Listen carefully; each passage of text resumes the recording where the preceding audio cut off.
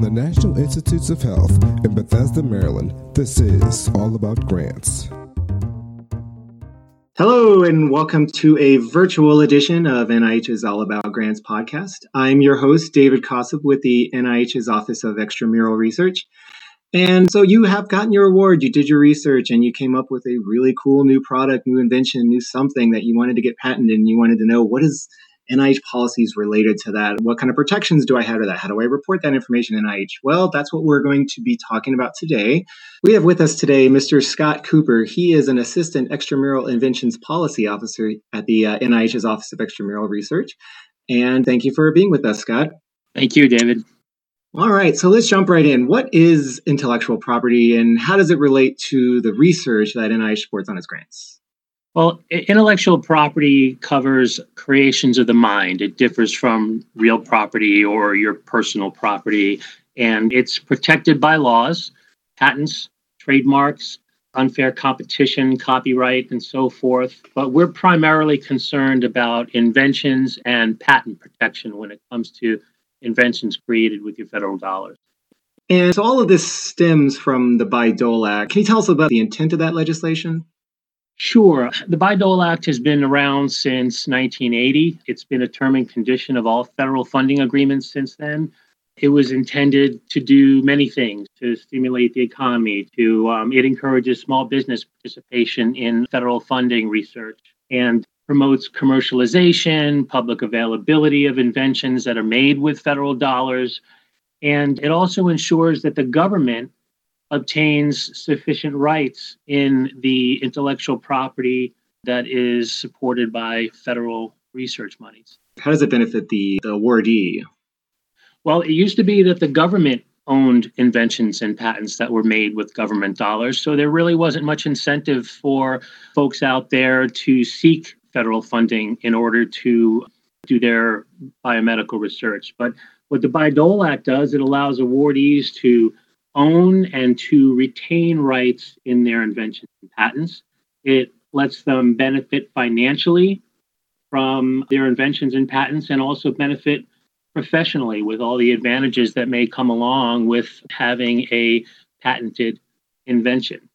Following up on Bayh-Dole, just for another question, some folks may be aware that it was updated recently in the last couple of years. Is there anything worth note to our awardees related to the updates? Yeah, thanks, David. The Bayh-Dole Act was substantively changed really for the first time since 1980, a couple of years ago. And one key change was that the grantee now has to report what's called provisional patent applications. They have to report those to the government. Provisional patent applications didn't exist at all in 1980 when the Bayh-Dole Act was enacted. So this really updated with current patent law, the Bayh-Dole Act.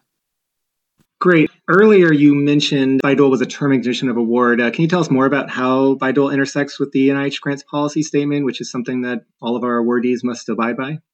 Sure. The Bayh-Dole Act is incorporated into the NIH grants policy statement as a term and condition of the award. So in addition to the statutory requirements contained within the Act, it is also incorporated into your award as a grant term. So you can find the Bayh-Dole Act referenced in particular sections of the grant policy statement. It's in sections 8.2, 8.3, and 8.4 of the grants policy statement. Specifically, in section 8.2.4, it provides that unless waived by the NIH, or if the funding is for educational purposes, fellowships, for example, training grants, the Bayh-Dole Act applies to all NIH research and development funded awards that are granted to for-profit organizations, regardless of size, and all nonprofit entities as well. Cool. Now let's jump into some of the nuts and bolts of this. How does someone report an invention to NIH that is the result of one of our funded grants? We report using the iEdison reporting system. It's located at iEdison.gov, and it's an electronic database for grant recipients to report their inventions to us. They report their inventions, their patents, and other documents that are associated with invention and patent reporting. We hold regional NIH seminars, usually once or twice a year. And our office provides a full-day workshop about intellectual property and specifically the Bayh-Dole Act and IEDIS reporting. And we also offer one-on-one sessions to our grantees. Definitely encourage folks to participate in those if they have questions on this. So you mentioned some information that needs to be reported, or talking about reporting. What information from the invention needs to be reported? And I guess it's the same as disclosure. Right. So the grantees report their inventions to us. And as part of that, obviously, we need to know what the invention is. So you report the name of the invention. We also want to know the names of the inventors, who are named inventors on this invention, who was responsible for creating this intellectual property. When did the invention get reported to your institution? And all federal grant numbers that funded the invention, not only NIH's grant numbers, but all federal grant numbers. And that's very important because we need to link your invention to that federal funding mechanism, so we can know what was invented using which federal dollar pool. So it's very important that we have those federal grant numbers. For NIH, it consists of a 2-letter institute code, like HL for the Heart, Lung, and Blood Institute, and a 6-digit grant number. And the 6-digit number is very important because it's part of that grant number. We can't assume that if you report a 5-digit number to us, that first number is a missing 0. And I kind of liken that to the analogy of my Social Security number. Mine starts with a 0. And if I fill out a loan application and I forget that first 0 on my Social Security number in the application, they're going to reject my application because they don't know which number is missing out of my 9 Social Security numbers. And it's the same thing with a grant number, because we may need to search that grant number if any questions or concerns come up. So with regards to publications and public disclosures of an invention, once the invention gets out there, it's out there. Can you talk more about that? Like, is there any sort of protections at that point? First of all, the Bayh-Dole Act requires that you report your invention or your publications and your public disclosures to us. So that's a very good reason to report them. Secondly, once that invention is disclosed publicly, patent law says that you have a year in which to file your patent application for that invention. And if you don't, you lose your rights. So the Bayh-Dole Act says that if you have a publication, you need to report that to the federal agency so we know when your rights may expire because of the publication. So, for example, we've had many instances where there's an article that's published in a journal and it discloses the invention in its entirety, all of the details about what it is and how it's used and how it came to be. And 2 or 3 years later, a patent application is filed. Well, because the invention was publicly disclosed in that article, the institution, the inventors, had no legal rights in that invention anymore because they expired. So patent law precludes patent protection. So we need to know when that ownership rights cease to exist for the grantee. So 1 year after the date of publication that's entered into that IEDIS system, the status of that invention turns to barred. It's over. The grantee can no longer edit the record, create patent records. There are no more rights in the invention. If someone goes through the process of reporting their inventions to us via IEDIS, would we ever reject one of those disclosures? We would. We would reject it for a number of reasons. I mentioned earlier some of the items of information that need to be reported: the name of the invention, the names of the inventors, the grant numbers. Also, the NIH requires annual commercialization and utilization reports, and we require a very technical description of the invention. For example, there's no description of the invention. We only have a name. The Bayh-Dole Act requires that a very specific, detailed, technical description of the invention be reported to us. And if we don't have that technical description, then the invention disclosure may be rejected for that reason. So it sounds like the reporting has an opportunity to fix a problem, but what happens if they never resolve it? Yeah, there are some consequences if it's not resolved, but we do offer the grantee many opportunities to correct mistakes. If they have them, we send notification messages to them.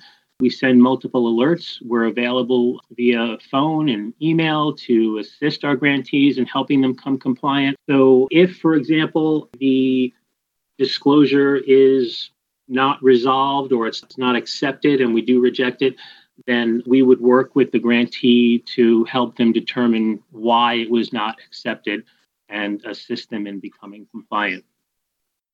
So these inventions, they're the bread and butter of our grantees, and so they're probably where, I'm providing this information. What kind of protections is NIH giving us? Can you talk a little bit about that? You want to know what protections the NIH provides awardees? Well, the invention disclosures themselves, they're not subject to release under the Freedom of Information Act. So many grantees are afraid to disclose to us because they fear that it would open up their inventions to a public disclosure that would limit their rights, when in fact the opposite is true. If they don't report their invention to us, they risk violating the terms and conditions of their award, and they risk violating the Bayh-Dole Act. So when they report to us all of that detail, it's not considered a public disclosure that would negatively impact the grantee's patent rights. So we maintain their protection through their disclosure with us. So you mentioned that some information is protected from being released publicly. What information in that case might be releasable, and where could that be found?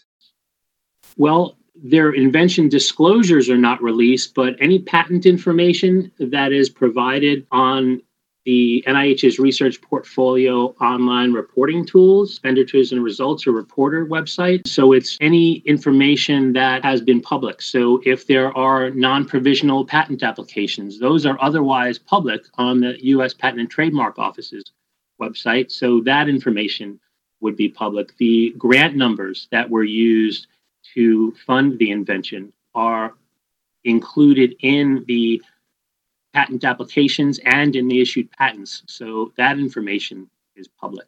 But the detail and the manner in which these inventions are disclosed to us are not public, and the provisional patent applications are not public unless they are published by the U.S. Patent and Trademark Office, which doesn't do so until there's a non-provisional patent application or an issued patent. And you kind of touched on this early on. Does NIH actually have any claim to any inventions that are supported by funded research? Yes, it's a great question, because that's what a lot of folks who are unfamiliar with the Bayh-Dole Act and NIH are concerned about. And yes, the NIH does receive a government use license. We don't own the invention or the patent. The grantee owns the invention and patent, but we do get a license. It's non-exclusive, it's non-transferable, it's irrevocable, and it's a paid-up license for the government to practice or have the invention practiced on its behalf throughout the world. And this license is filed with the U.S. Patent and Trademark Office. So if anybody wants to research the patent, they would be made aware of the government's rights.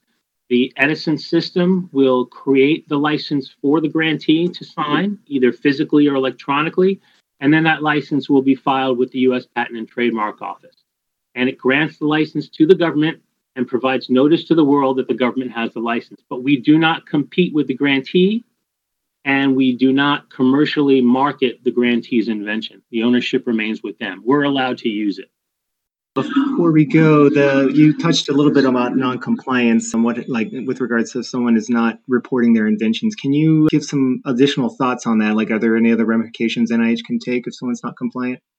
Sure. There's a two-pronged approach to non-compliance. So first you have the Bayh-Dole Act, and there are remedies that are available in the Bayh-Dole Act. But also, because compliance with the Bayh-Dole Act is a term and condition of the federal award, then there are grant-related remedies that are available, which may include restricting future funding or revoking current funding.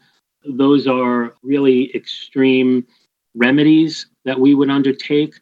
We like to stress that this is a non-adversarial process. Our goal is to make the research available to the public when appropriate and to make sure that there is proper stewardship of federal funds.